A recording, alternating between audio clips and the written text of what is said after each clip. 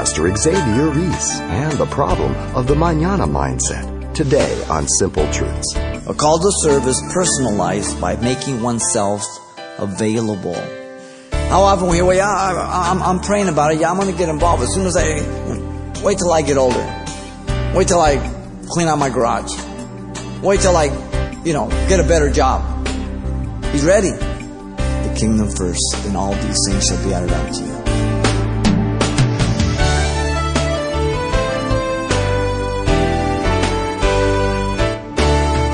Welcome to Simple Truths, the daily half-hour study of God's Word with Xavier Reese, Senior Pastor of Calvary Chapel of Pasadena, California. Take the bull by the horns. Don't let anyone push you around. Be assertive. Be aggressive. Well, that's not the leadership advice you'll find in today's study from the book of Nehemiah. Let's join Pastor Xavier for a different perspective and the prospect of servant leadership, illustrated in a message titled, A Call to Serve. We want to begin here our series of Nehemiah by looking at Nehemiah's call to serve and the capacity of servant leadership in this first chapter. 3 things are revealed about Nehemiah's call to serve here in chapter 1. First, a call to serve is prompted by God, verse 1 through 3. It's prompted by God. Second, a call to serve is pursued through prayer, 4 through 10. And thirdly, a call to serve is personalized by making oneself available. Verse 11. 3 truths that are given to us here. Notice verse 1. God had decided to call Nehemiah years after the captivity. It has been 13 years since Ezra had returned in the 7th year of Artaxerxes. You find this in Ezra 7:7. And Nehemiah is in the fortified palace of Shushan or Susa, whichever your translation has. In verse 2, that God used Hanani to begin to work in the heart of Nehemiah through a normal conversation about the remnant that had returned with Ezra. So Nehemiah is just in his everyday duties with the king, as we'll see. And God is at work. God had promised their captivity. God is looking at the end of the captivity. God is looking at the return of the captivity. He's looking at all this. God is in control. And He's beginning to work in another way, and He's going to be working on Nehemiah's heart. And He does it through a normal, everyday situation and conversation. He was in the palace. Now God put him there for such a time as this. Kind of like Esther. And so a call to serve is prompted by God. That's the first thing we learn from Nehemiah. Secondly, 4 through 10. A call to serve is pursued through prayer. Nehemiah was a man of prayer. If you read the whole book of Nehemiah, you found out that Nehemiah, he's always praying. Persistency in prayer will bring about God's burdens, not our own. Look at verse 4. He sat down, he wept when he heard. He mourned for many days. He fasted and prayed before God, the God of heaven. How long do you suppose Nehemiah prayed? If you look at the beginning date and then look at chapter 2 verse 1, 4 months. He prayed to the God of heaven, no longer in the temple due to his destruction, yet recognizing that he is still able to control all things. Because the temple was destroyed, that didn't put God out of business. He sits in the heavens. He sits on his throne. We saw this last week in Peter, right? He prayed, calling God, "Oh, great and awesome God," declaring that there is nothing impossible for him. Regardless of the situation, what's going on, God is outside of man's time domain and outside of man's limitations. And if this is God working in my heart, then I want to turn to Him. Notice personal confession and intercession in prayer is basic. Verse 6 and 7. He prayed day and night. He prayed for Israel, His servants, plural. He didn't think he was the only one. That's good. Notice that. We have acted very corruptly against you and have not kept the commandments, the statutes, nor the ordinance which you commanded your servant Moses. He includes himself And then look at verse 8 and 10. Petitions are based on God's promises when we pray to God. His promise to scatter Israel if they disobeyed had occurred. Remember, I pray the word that you commanded your servant Moses, saying, if you are unfaithful, I will scatter you among the nations. He told us over and over again. He told it through Moses on Mount Sinai. He said it through Moses to the second generation that would enter the land in Deuteronomy. And it happened just as he prophesied that they would disobey and he would scatter them. But notice secondly, his promise to regather them if they return to God in obedience in verse 9. So he acknowledges God's word and he can't lie. God says, if you do this, I will do this. If you don't do this, then I won't do this. Verse 9, he says, but if you return to me and keep my commandments and do them, though some of you were cast out to the farthest part of the heavens, yet I will gather them from there and bring them to the place which I have chosen as a dwelling for my name. And notice verse 10. He says, now these are your servants, your people. And you have redeemed by your great power, by your strong hand. Everything is God's. Nehemiah recognizes that all belongs to God. Prayer always begins with God, and he burdens your heart, and we lift that petition up to God as he moves on our heart. You understand? When I ask something of God because he's prompting me, and if he's in it, then he will do it. Now, persistency in prayer will solidify God's burdens and sift mine away. Persistency in prayer will sift away my burdens but solidify God's. Philippians 4:6-7 says, be anxious for nothing, but everything by prayer and supplication with thanksgiving. Let your requests be made known to God, and the peace of God which surpasses all understanding will guard your heart and minds through Christ Jesus. I want to make sure that what I believe is a burden, it's God laying the burden on my heart, not my own. Often what we have is a lot of burdens being laid from people upon us. You should do this, you should do this for the church, you should do that for the church. And then we get directed and burdened by people rather than God. My responsibility is to exhort you to go to God to see what he would have you to do. I don't know what he's called you to do, but he's called you to do something in the Church of Jesus Christ, whether you come here or somewhere else, right? And only you can know it. Find your gifts, your calling, and then jump in with both feet into the trenches. Personal confession and corporate sin give me proper perspective of God's graciousness and my sinfulness. Very important. When I lose that perspective, then I lose what servanthood is. Listen to 1 John 2:1. My little children, these things I write to you so that you may not sin, practice sin as habitual habit.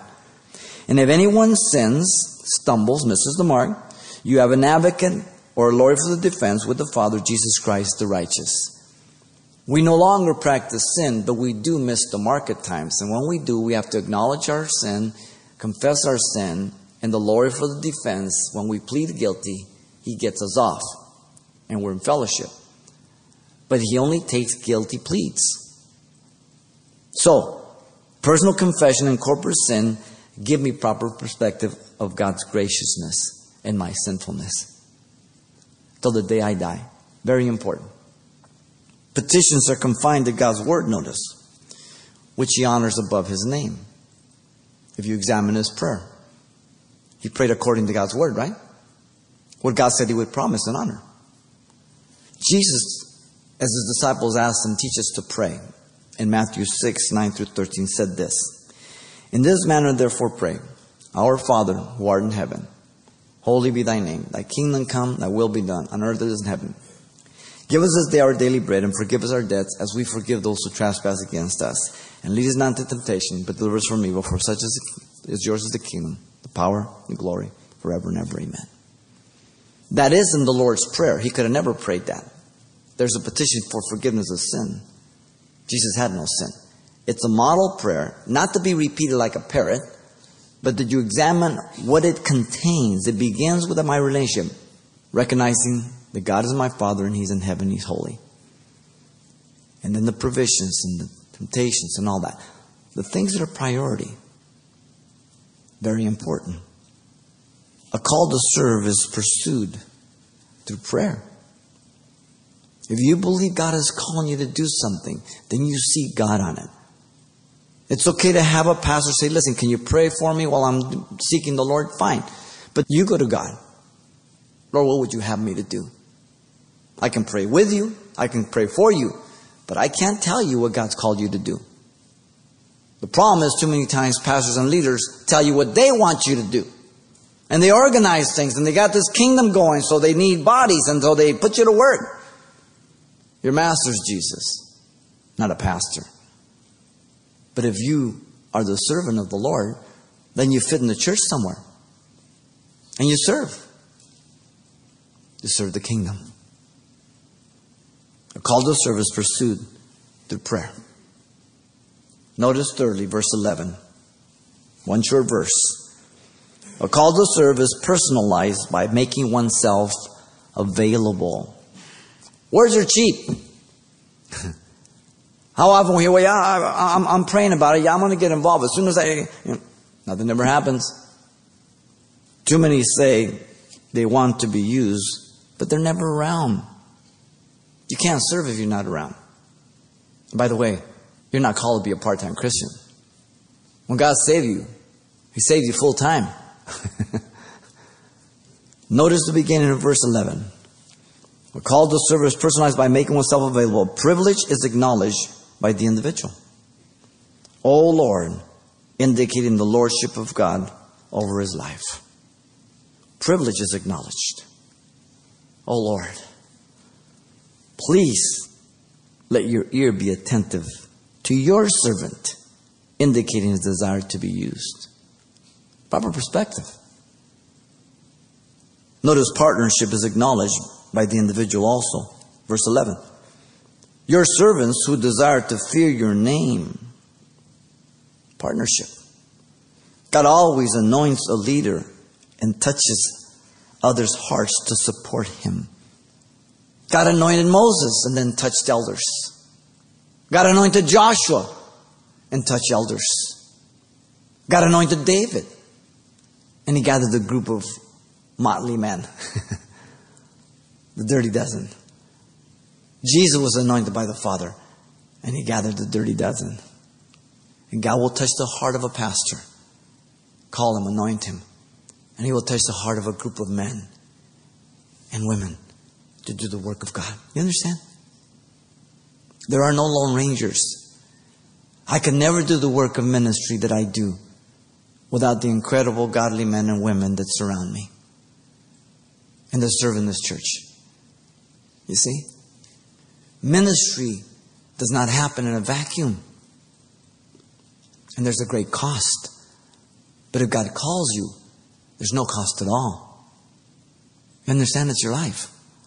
Notice procrastination is not in the heart of the individual. Let your servant acknowledging desire and permission to serve. Wow. Total humility. It's a privilege to serve. Let your servant. Lord, can I serve you? He says, prosper this day. Let your servant prosper this day, demonstrating his willingness to and readiness. Immediately prosper this day. He's not talking financially. Now, a lot of the faith people will turn it around and say, see, no. Seed faith, all this junk that gets made up. There's nothing but bubblegum theology. Readiness, willingness, immediately. He doesn't say, well, wait till I get older. Wait till I clean out my garage. Wait till I, get a better job. He's ready. Notice lastly there, the position he has is the starting point for the individual. The position you have is the starting point. Nehemiah said, I pray and grant him mercy in the sight of this man. Him, he's talking about himself in the third person. In the sight of this man. Nehemiah said, for I was the king's cupbearer. He was Artaxerxes' cupbearer. The one who tasted all the wine, the food, to make sure no one was poisoning the king. Amazing. He was willing to start right away, and he knew the position he has was the starting point as God prompted his heart. The next step God was working on in his heart. You understand? We make our spiritual life more mystical and difficult than it really is. Be practical, one step at a time, by tuning your ear and your heart to God through His Word, through prayer. D.L. Moody once said, quote, "The measure of a man is not how many servants he has, but how many men he serves." Ask yourself a question. You know the answer. Are you a servant of people, or are you always looking for people to be serving you? Look to your life. If people are serving you all the time, that's not good. Now you should see in your life that people do serve because they love you. But that's not the nature of your life. If you're only a taker, that's no good. You've got to be a giver. You've got to be a servant. We need to recognize the privilege in serving the Lord rather than an imposition. David said, "Who am I, Lord? Who am I?" Remember when God told him He was going to build him a house in 2 Samuel or 7? And he couldn't build a house himself, but God was going to build it. David didn't go, "Oh, Lord, I can't believe." He says, "Who am I?" It is a privilege to serve, not an imposition. Lord, you call me? You call me to sweep, to pick up cigarette butts? You call me to serve in your house? Man. Isaiah said, "Here I am, send me." Remember Isaiah 6. He says, "Woe is me, I'm undone, I'm a man of unclean lips." Then the cherub flew from the altar and coal and put it in his lips. "I have cleansed you." "Who shall I send?" I said, "Send me." God was prompting on his heart. God was calling him. He responded. In Luke 17:10, Jesus said that when we get done doing those things which we are commanded, our response is to be, listen carefully, we are unprofitable servants. We have done what was our duty to do. Well, that's perspective. That's not what we see too often in ministry today. We are called to serve in partnership with others, not a one-man show. Always remember that. Recognizing the uniqueness, the diversity of our calling gifts that magnifies the unity of the body for effectiveness. Romans 12, 1 Corinthians 12, 13, 14, Ephesians chapter 4, 1 Peter 4:10, the gift that one has, at least one gift. Every member of your body has a function, and they all work coordinating to the whole body. The head controls it. No part in your body is useless. It's all there for a function. And they're not in competition, but they're in completion of each other. They work coordinating for the full efficiency of the body. Can you imagine you get up and your head says, "Okay, let's go through the door," and the hand says, "No, I ain't going to go through the door. I'm going to go the other way." Or you mow on the lawn, cut your left toe, and the rest of the body says, "Hey, there you go, stupid, but you shouldn't have got in the way." They're not. No, the first thing you do is those hands grab that toe.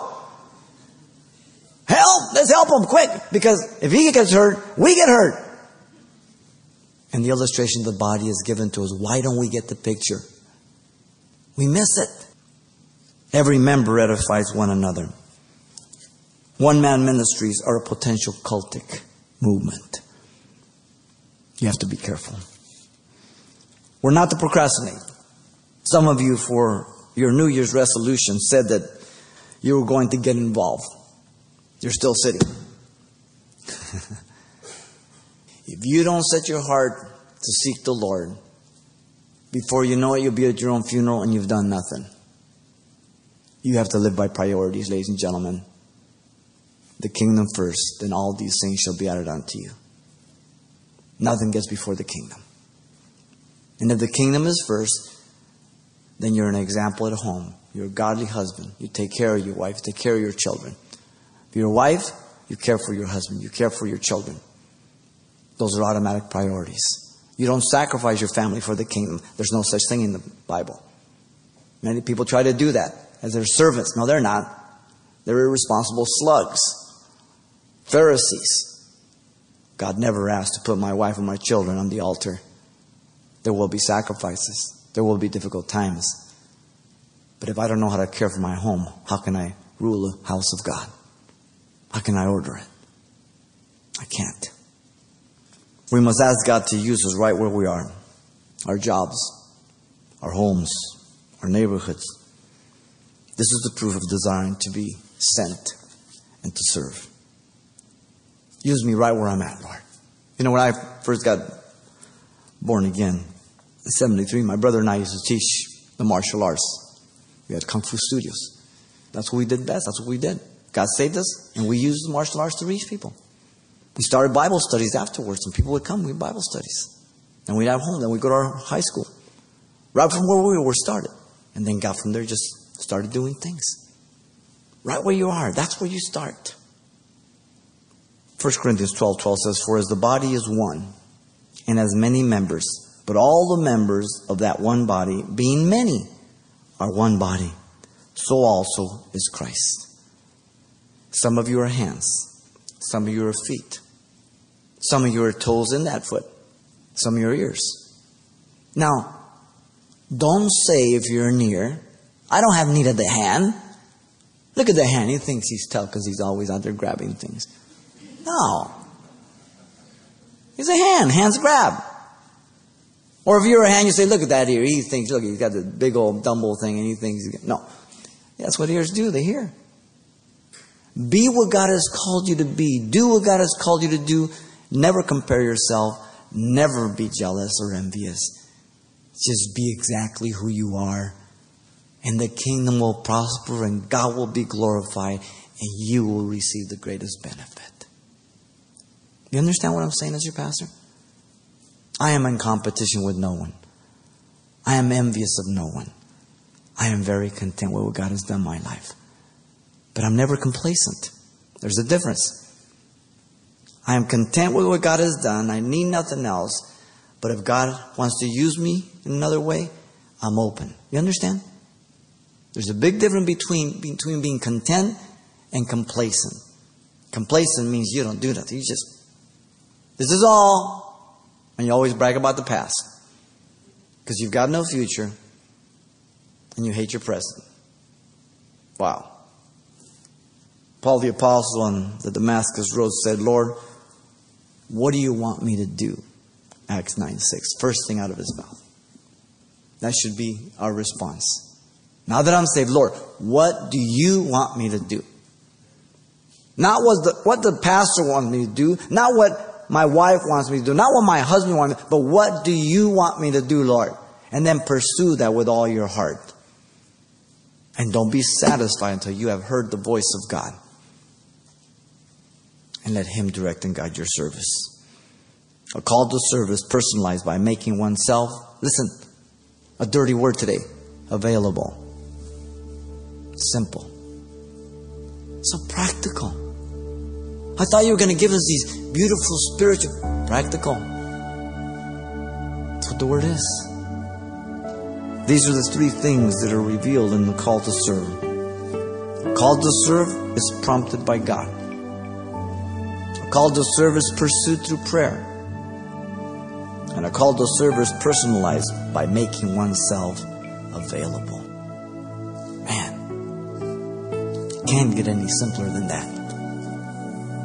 It really doesn't have to be complicated. If it is, it's probably not God. You're called to serve. So you've got to go to God. Pastor Xavier Reese, illustrating with Nehemiah 3 important simple truths for the believer with regard to servanthood. And we hope today's study has been both challenging and encouraging. By the way, you can pick up a copy for your further review or to pass on to a friend. The title to request is A Call to Serve. And we're making it available on CD for only $4. And this also includes everything Pastor Xavier shared with us the last time we were together as well. So once again, the title to ask for is A Call to Serve.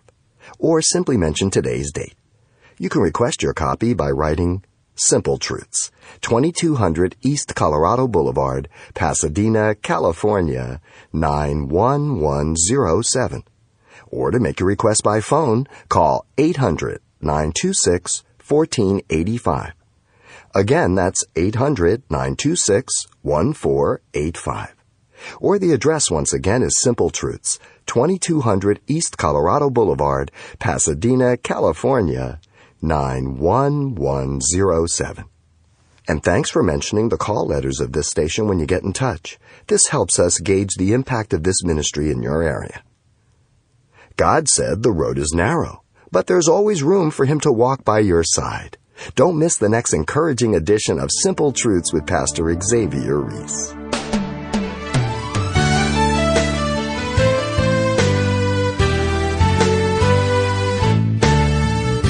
Simple Truths with Pastor Xavier Reese, a daily half-hour broadcast, is a radio ministry of Calvary Chapel of Pasadena, California. www.calvarychapelpasadena.com.